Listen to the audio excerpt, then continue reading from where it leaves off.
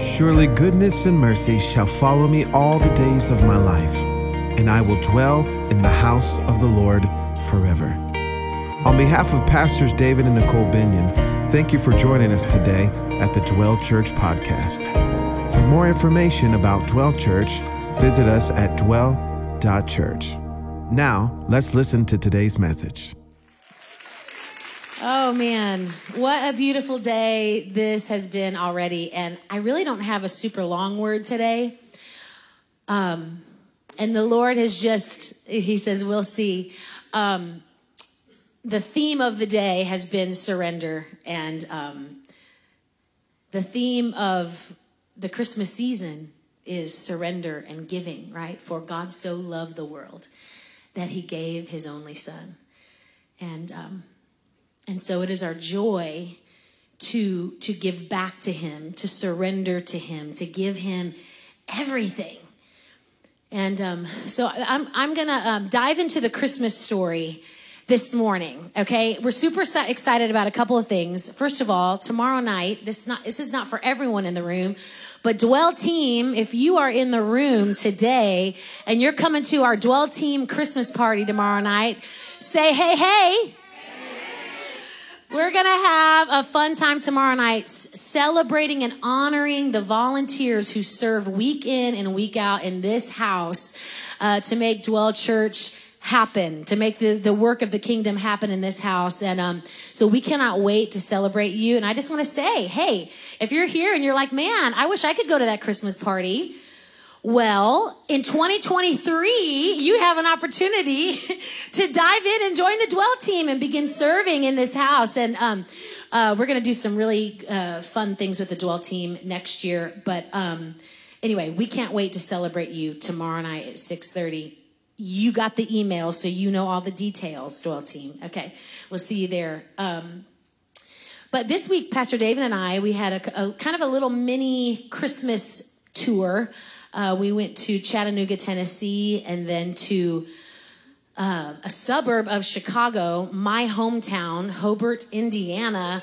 We went to my childhood church. They just built a brand new building, and we were there Friday night worshiping and doing a Christmas concert there.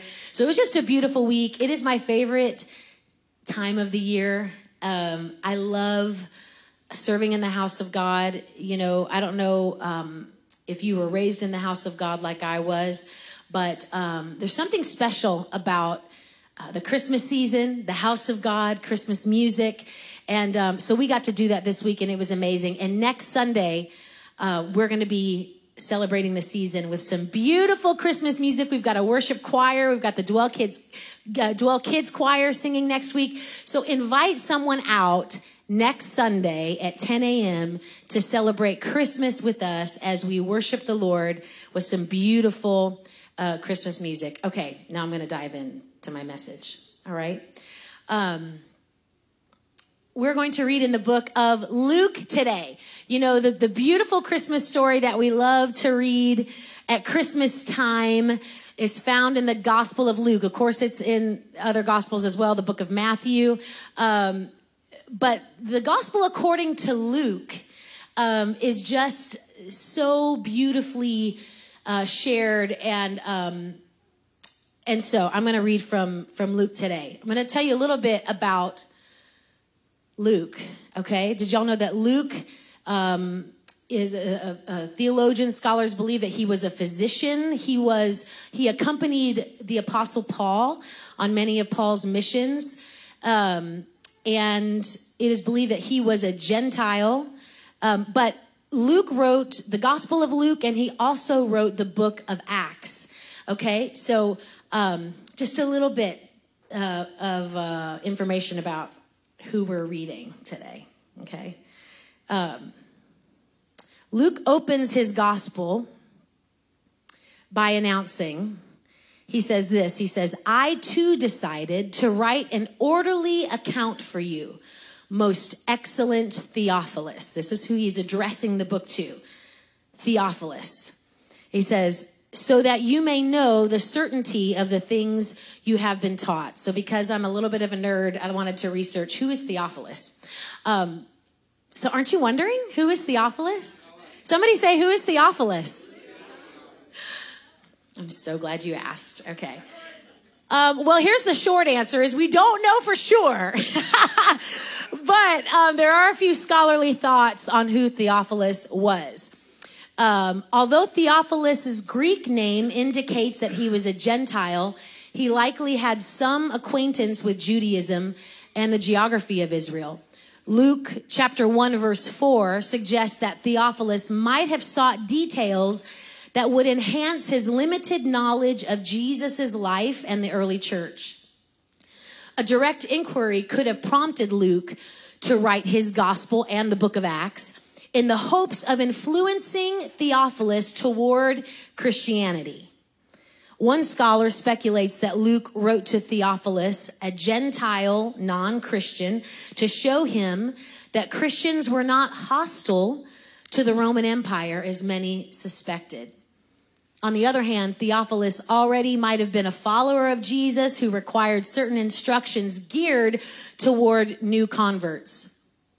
Since one tradition claims that Luke wrote this book while in Greece, it is also speculated that the recipient might be a famous official in Athens by the same name. Okay, so whoever Theophilus is, I'm so glad that Luke wrote this gospel to him and gave us a beautiful account, a detailed account of the happenings surrounding the birth of Jesus. And so, moving on. This orderly account in Luke's gospel begins with the birth announcements of John the Baptist and Jesus. By introducing his gospel in this way, Luke sets the stage for Mary's profound ascent to God's will. Luke first records the angel Gabriel's appearance to Elizabeth and Zechariah and his announcement that they would have a son, John. I was going to read the entire first chapter of Luke today, but I thought, knowing in this day and age, our attention span is quite, sometimes not, we can't hang in for an entire chapter. But I encourage you this week to read the entire chapter of Luke. It's beautiful. So Gabriel first appears to Zechariah in the temple. Zechariah is a priest, and he tells him that Zechariah's wife Elizabeth will have a son named John. This is John the Baptist, the predecessor of Jesus. And so in the verses immediately following that account, where Gabriel shows up to Zechariah, Luke then records Gabriel's visitation to Mary, proclaiming she would give birth to a son, Jesus. So we're going to just think about this for a second before we start reading in Luke chapter 1, verse 26. Sometimes God asks us to do things that seem outrageous and extreme. Has anyone in the room ever been there? Or maybe he leads us into demanding circumstances because he wants to use us in those demanding circumstances.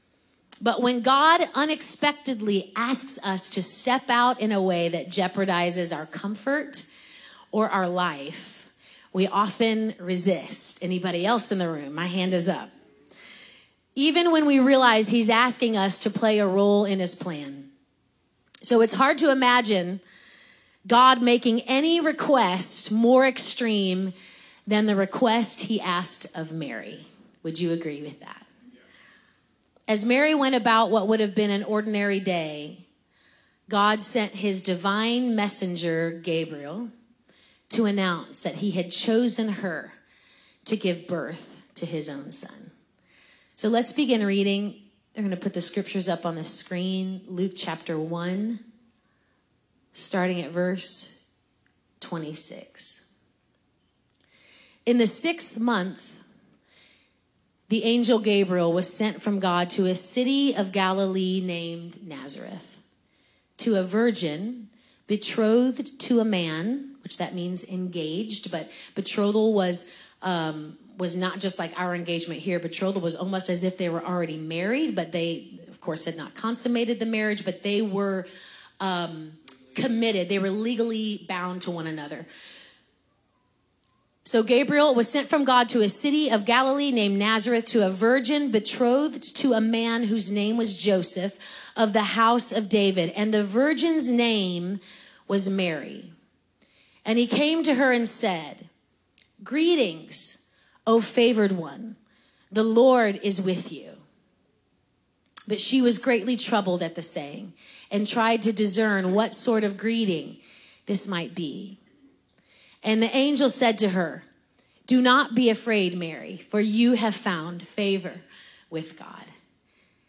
And behold, you will conceive in your womb and bear a son, and you shall call his name Jesus. He will be great and will be called the Son of the Most High. And the Lord God will give to him the throne of his father David, and he will reign over the house of Jacob forever, and of his kingdom there will be no end." Thank you, Lord. And Mary said to the angel, "How will this be, since I am a virgin?" And the angel answered her, "The Holy Spirit will come upon you, and the power of the Most High will overshadow you. Therefore, the child to be born will be called Holy, the Son of God. And behold, your relative Elizabeth, in her old age, has also conceived a son. And this is the 6th month with her who was called barren." So Elizabeth was not only older, but she had not been able to have any children. And so she was barren. So he's saying, Gabriel's saying, your relative Elizabeth in her old age has also conceived a son, and this is the 6th month with her who is called barren. For, I think we should say this together. Verse 37. You ready? For nothing will be impossible with God. Let's say it again. For nothing will be impossible with God. And Mary said, "Behold, I am the servant of the Lord.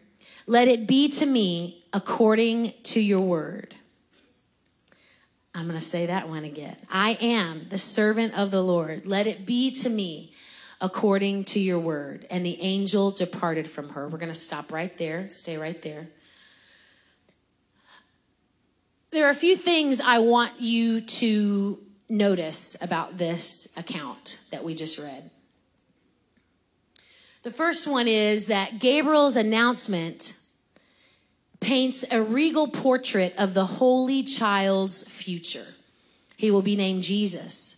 He will be called the Son of the Most High and the Son of God. He will possess the throne of his father David and rule over Israel forever.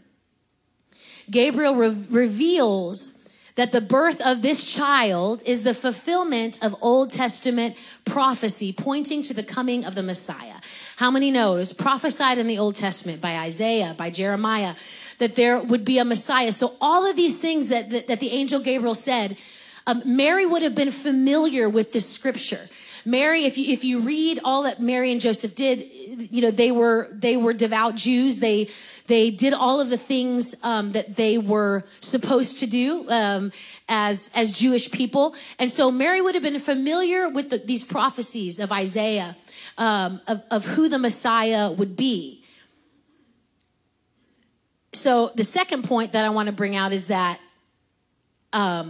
she wasn't stunned by Gabriel's revelation of the baby's destiny. Okay?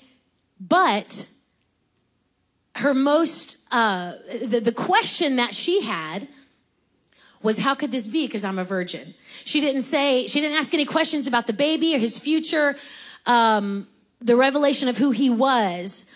But for her, the most critical detail of the angel's announcement was the most practical one. The one thing she might have had control over, how she, a virgin, could possibly conceive a child. Mary was probably the first in countless generations to wonder how this impossible event would come to be. Isaiah chapter 7 verse 14 says, "Behold, the virgin shall conceive and bear a son and shall call his name Emmanuel." So these things were prophesied. But how can this be?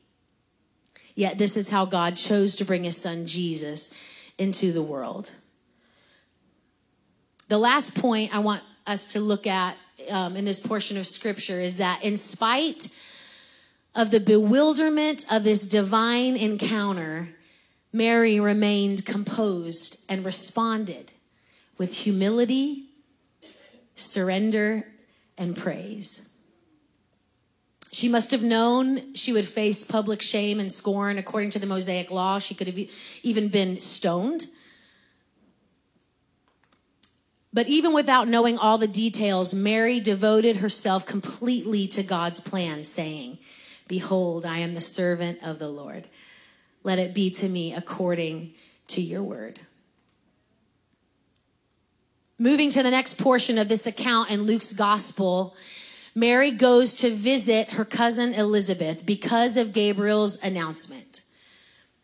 When Mary asked the archangel how she, as a virgin, could possibly conceive, Gabriel declared, and we read it together, nothing is impossible with God. He had just revealed to Mary that Elizabeth had conceived a son despite her barrenness and age. Gabriel was offering Elizabeth's situation as proof that nothing is impossible with God.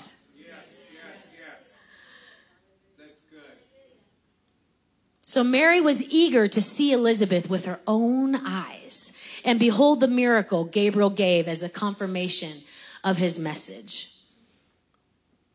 If Mary visited Elizabeth seeking evidence of God's power, she certainly found it. So let's continue reading in verse 39, Luke chapter 1, verse 39. In those days, Mary arose. Now this is after, right? We just read, this is just continuing. Gabriel made the announcement, you're going to bear a son. Okay. In those days, Mary arose and went with haste into the hill country to a town in Judah. And she entered the house of Zechariah and greeted Elizabeth. And when Elizabeth heard the greeting of Mary, the baby leaped in her womb. This is John, the predecessor of Jesus, John the Baptist, Elizabeth is carrying. And he leaped in her womb when Elizabeth heard the greeting of Mary. And Elizabeth was filled with the Holy Spirit, and she exclaimed with a loud cry, "Blessed are you among women, and blessed is the fruit of your womb. And why is this granted to me, that the mother of my Lord should come to me?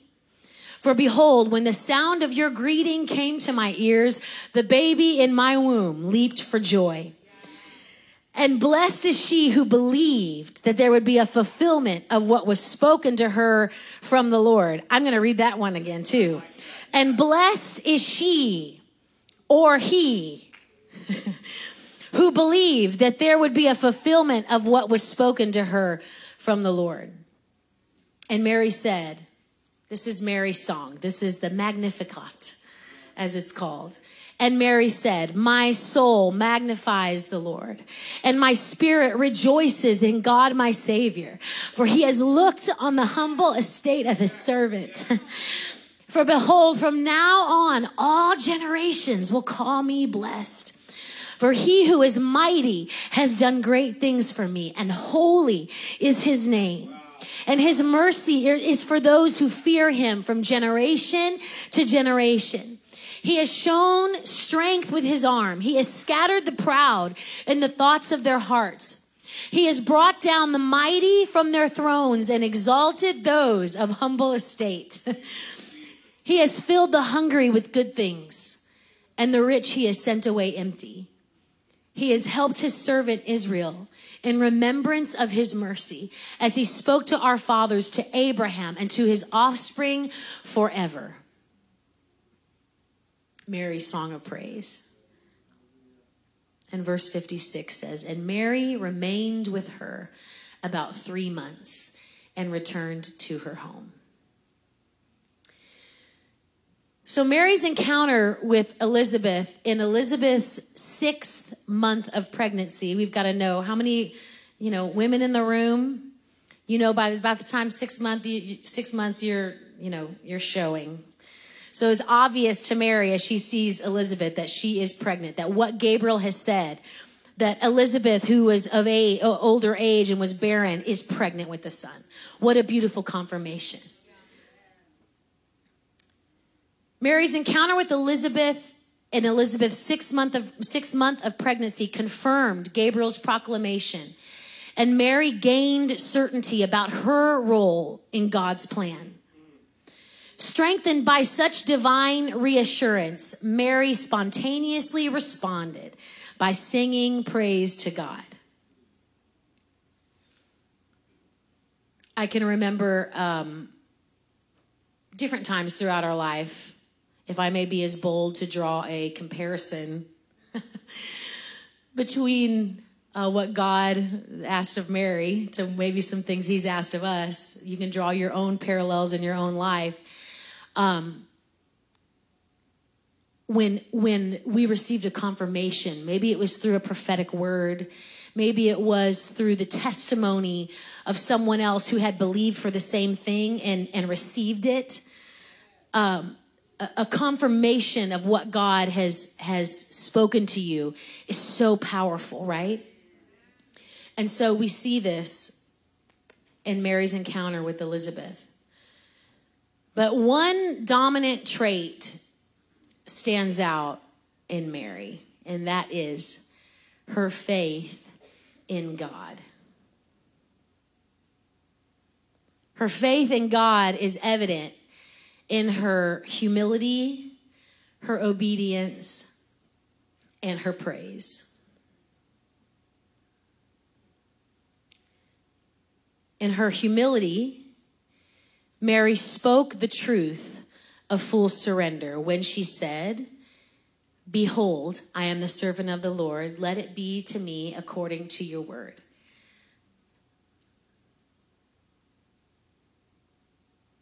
She spoke the truth of full surrender in humility.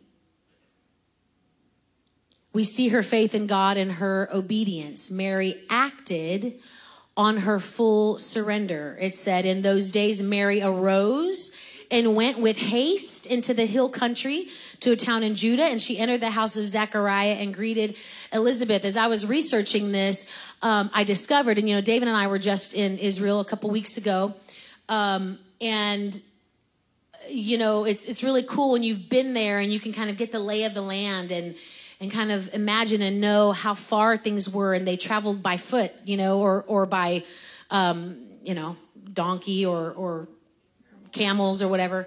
But they say that the journey from Mary to Elizabeth's house was between 80 to 100 miles. So this is not just like I'm going to run over across the street to Elizabeth's house. This is about an 80-mile journey that would have taken Mary by foot about 4 to 5 days. They say in those days they could travel about 20 miles a day on foot. And so if she was in a caravan, if she was, maybe with a caravan, it would have taken her less time. They say about 3 days. But this was a journey. This was an act of obedience. This was putting action to her faith. This is good. So good. Obedience. Mary acted on her full surrender. And the third thing, praise. So we see her faith in God through her humility, to speak the truth of full surrender, to say, Lord, I'm yours. Let it be to me. We see it in her obedience as she arose and went to Elizabeth's house. And we see it in her song of praise. Mary sang a song of full surrender. Mary's song, the Magnificat, it introduces themes of salvation and redemption that Luke interweaves throughout his gospel, drawing heavily on Old Testament imagery of God's interactions with Israel. In doing so, the Magnificat, it interrupts the narrative and creates a pause to reflect on all God has done for his people. At the same time, the song represents Mary's expression of her deeper understanding and ongoing acceptance of God's plan and her role in that plan. Her words celebrate the story of God's redemption, presenting the astonishing events she has just experienced and the long-expected fulfillment of God's promise of a Messiah.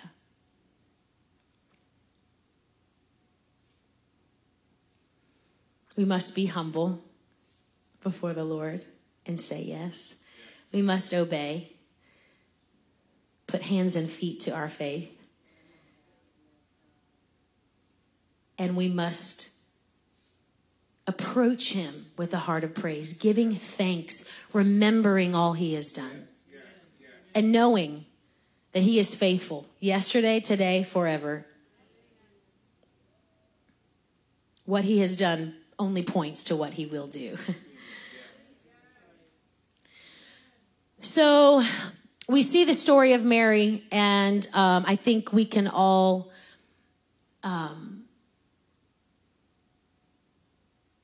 contemplate, think about our own heart. The theme of this day has been surrender, has been saying yes.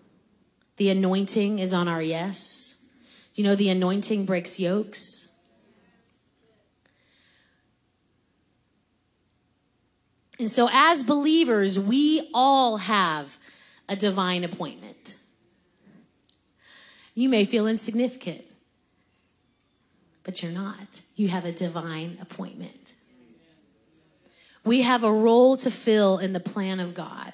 Sometimes we struggle to discern what God is calling us to do, or we wonder whether we correctly understand his will. And then at other times, we have absolute conviction and a certainty about our mission in life. When we do, it's probably because God has used people and circumstances in our lives to clarify or confirm his will for us, as we see in Mary's story. When he provides that confirmation, we just need to humbly surrender our desires for the sake of accomplishing what he desires. There are a few people in this book that model this behavior more beautifully than Mary. Mary emptied herself of personal goals and desires to become a vessel to be used by God for his purposes. She said, I am available. Yes. I am available. That was the title of my message, by the way. I forgot to tell you that in the beginning. I am available. We sang it today.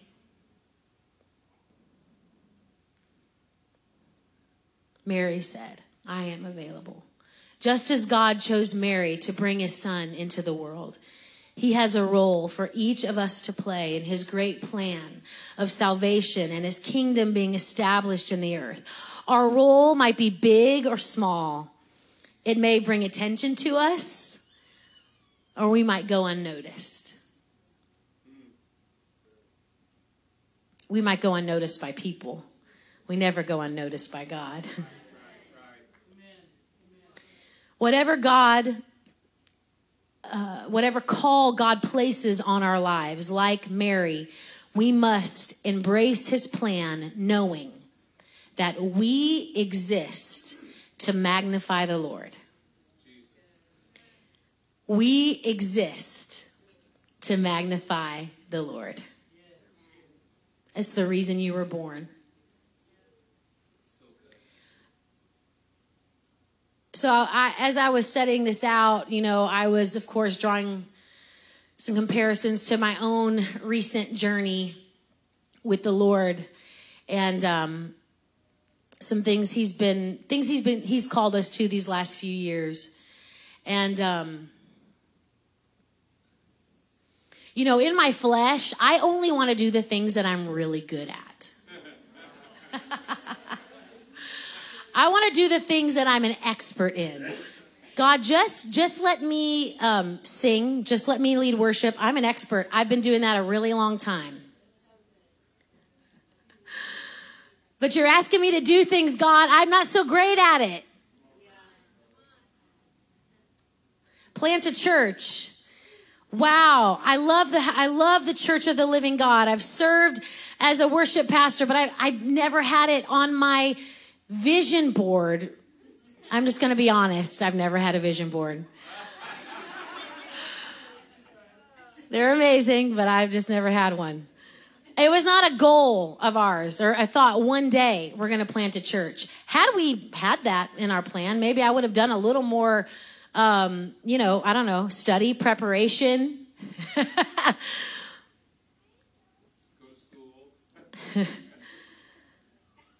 school. He starts, calling. I start getting phone calls a couple years ago to be on this show. Many of you may have seen. TBN has a beautiful women's show called Better Together. And it's a conversation of women, 5 women sitting in a circle. And so I began, kind of being asked to do that. Pastor David starts asking me to speak every now and then on a Sunday, like I am today. And let me just tell you, I don't feel like I'm great at it. And that's not for you to say, oh, Pastor Nicole, you are. I'm not saying this for this reason, okay?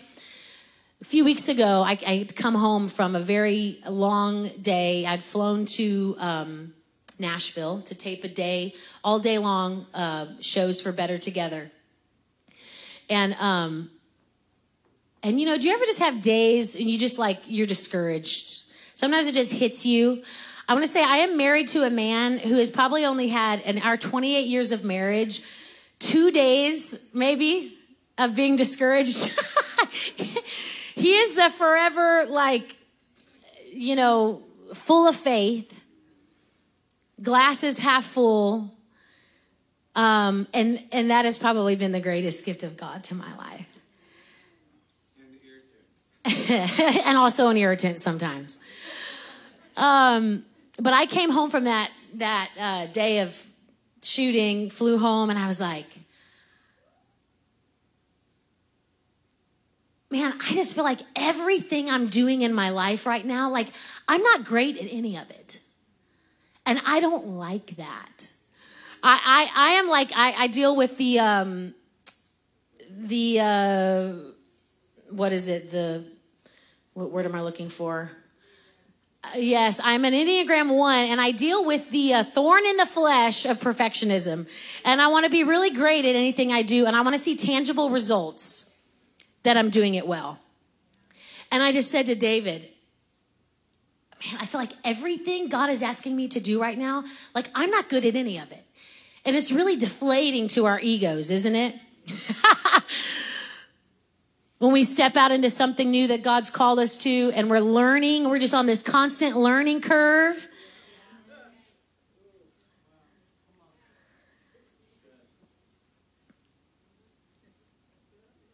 But as I was preparing for this message today,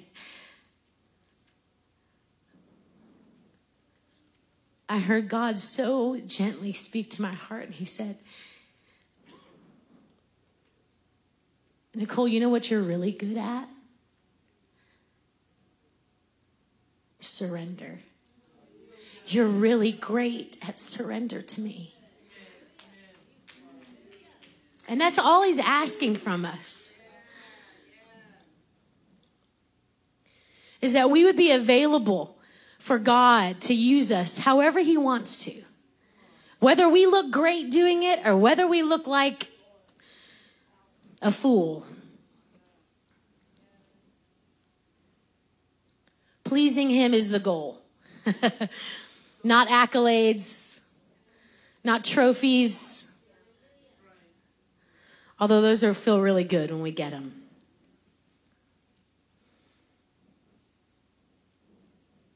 But he wants us to get really good at surrender. He wants us to become an expert at surrender.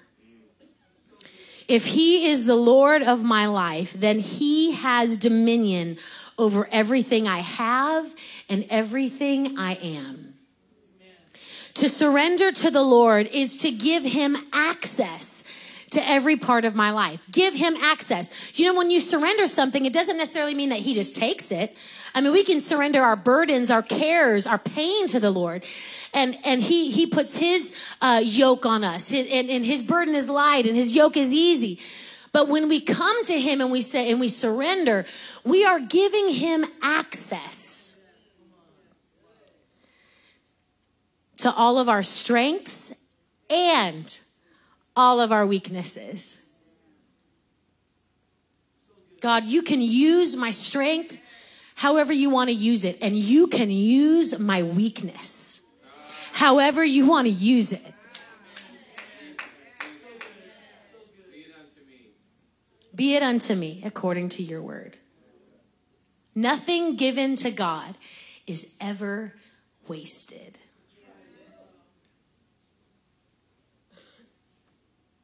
I am available. Somebody say, I am available. I am available, God. You have access. Oh, thank you. I probably have mascara coming. I'm like on this mission to find a really good waterproof mascara. I've been talking about this for like 6 months. Because guys don't know about this, so sorry for the woman speak here for a second, but waterproof mascara is like really hard to get off. And the older we get, we don't want to like be dragging at our eyes because, create lines that we don't want. Okay. Anyway, that was an aside. If y'all don't mind coming on up, Kareem, I'm going to wrap up this message and we're going to sing a little bit more of that beautiful song, I Am Available, today. I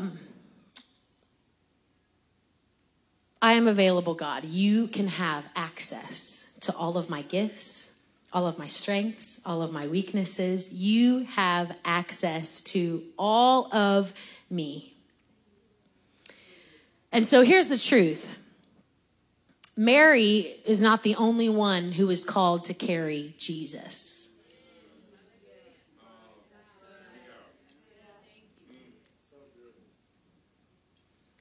We have been invited to carry him.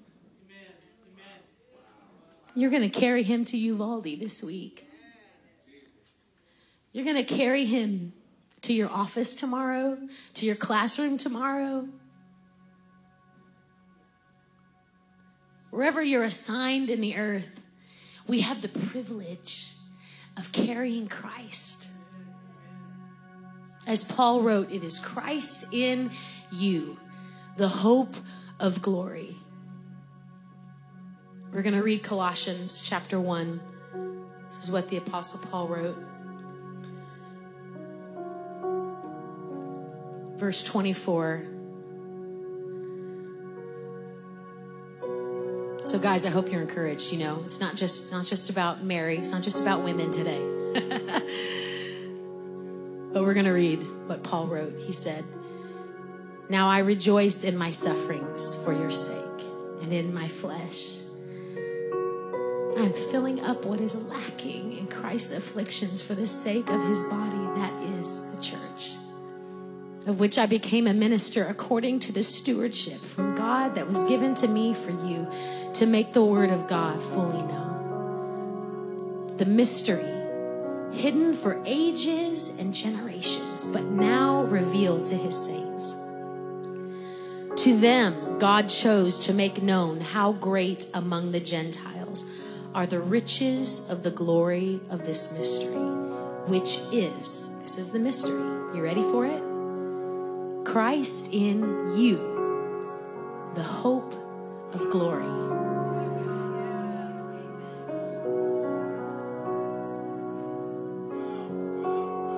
The mystery wasn't just Mary saying, but I'm a virgin, how will this be? But the mystery is, we get to carry him.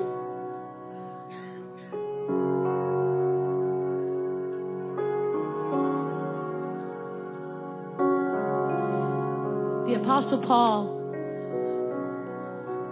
also wrote in Galatians chapter 2, verse 20. And he said, wait till they get it on the screen. He said, I have been crucified with Christ. It is no longer I who live, but Christ who lives in me. And the life I now live in the flesh, I live by faith in the Son of God, who loved me and gave himself for me.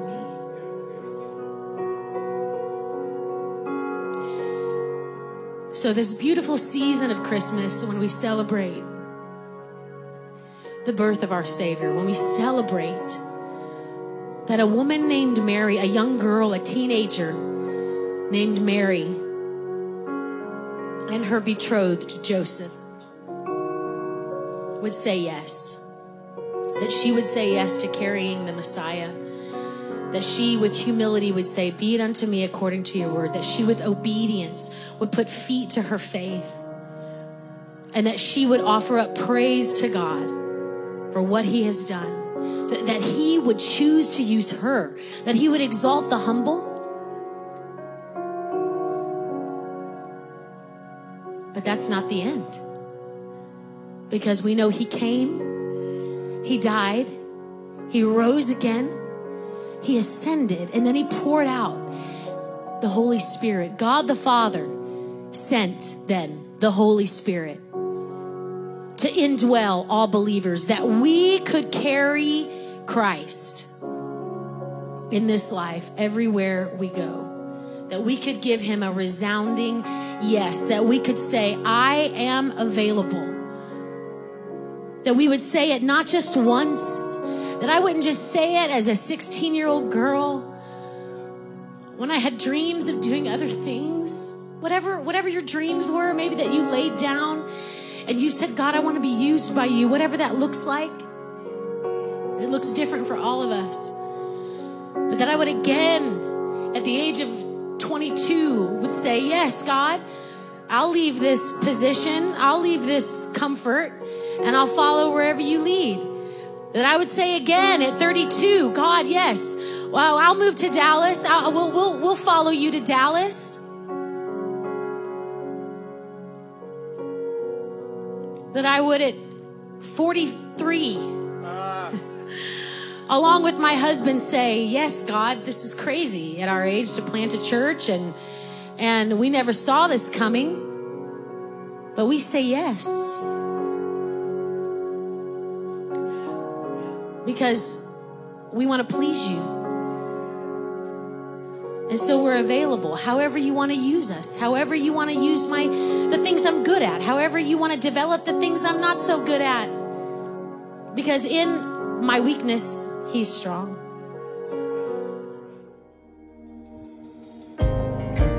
Thank you for joining us today at the Dwell Church podcast.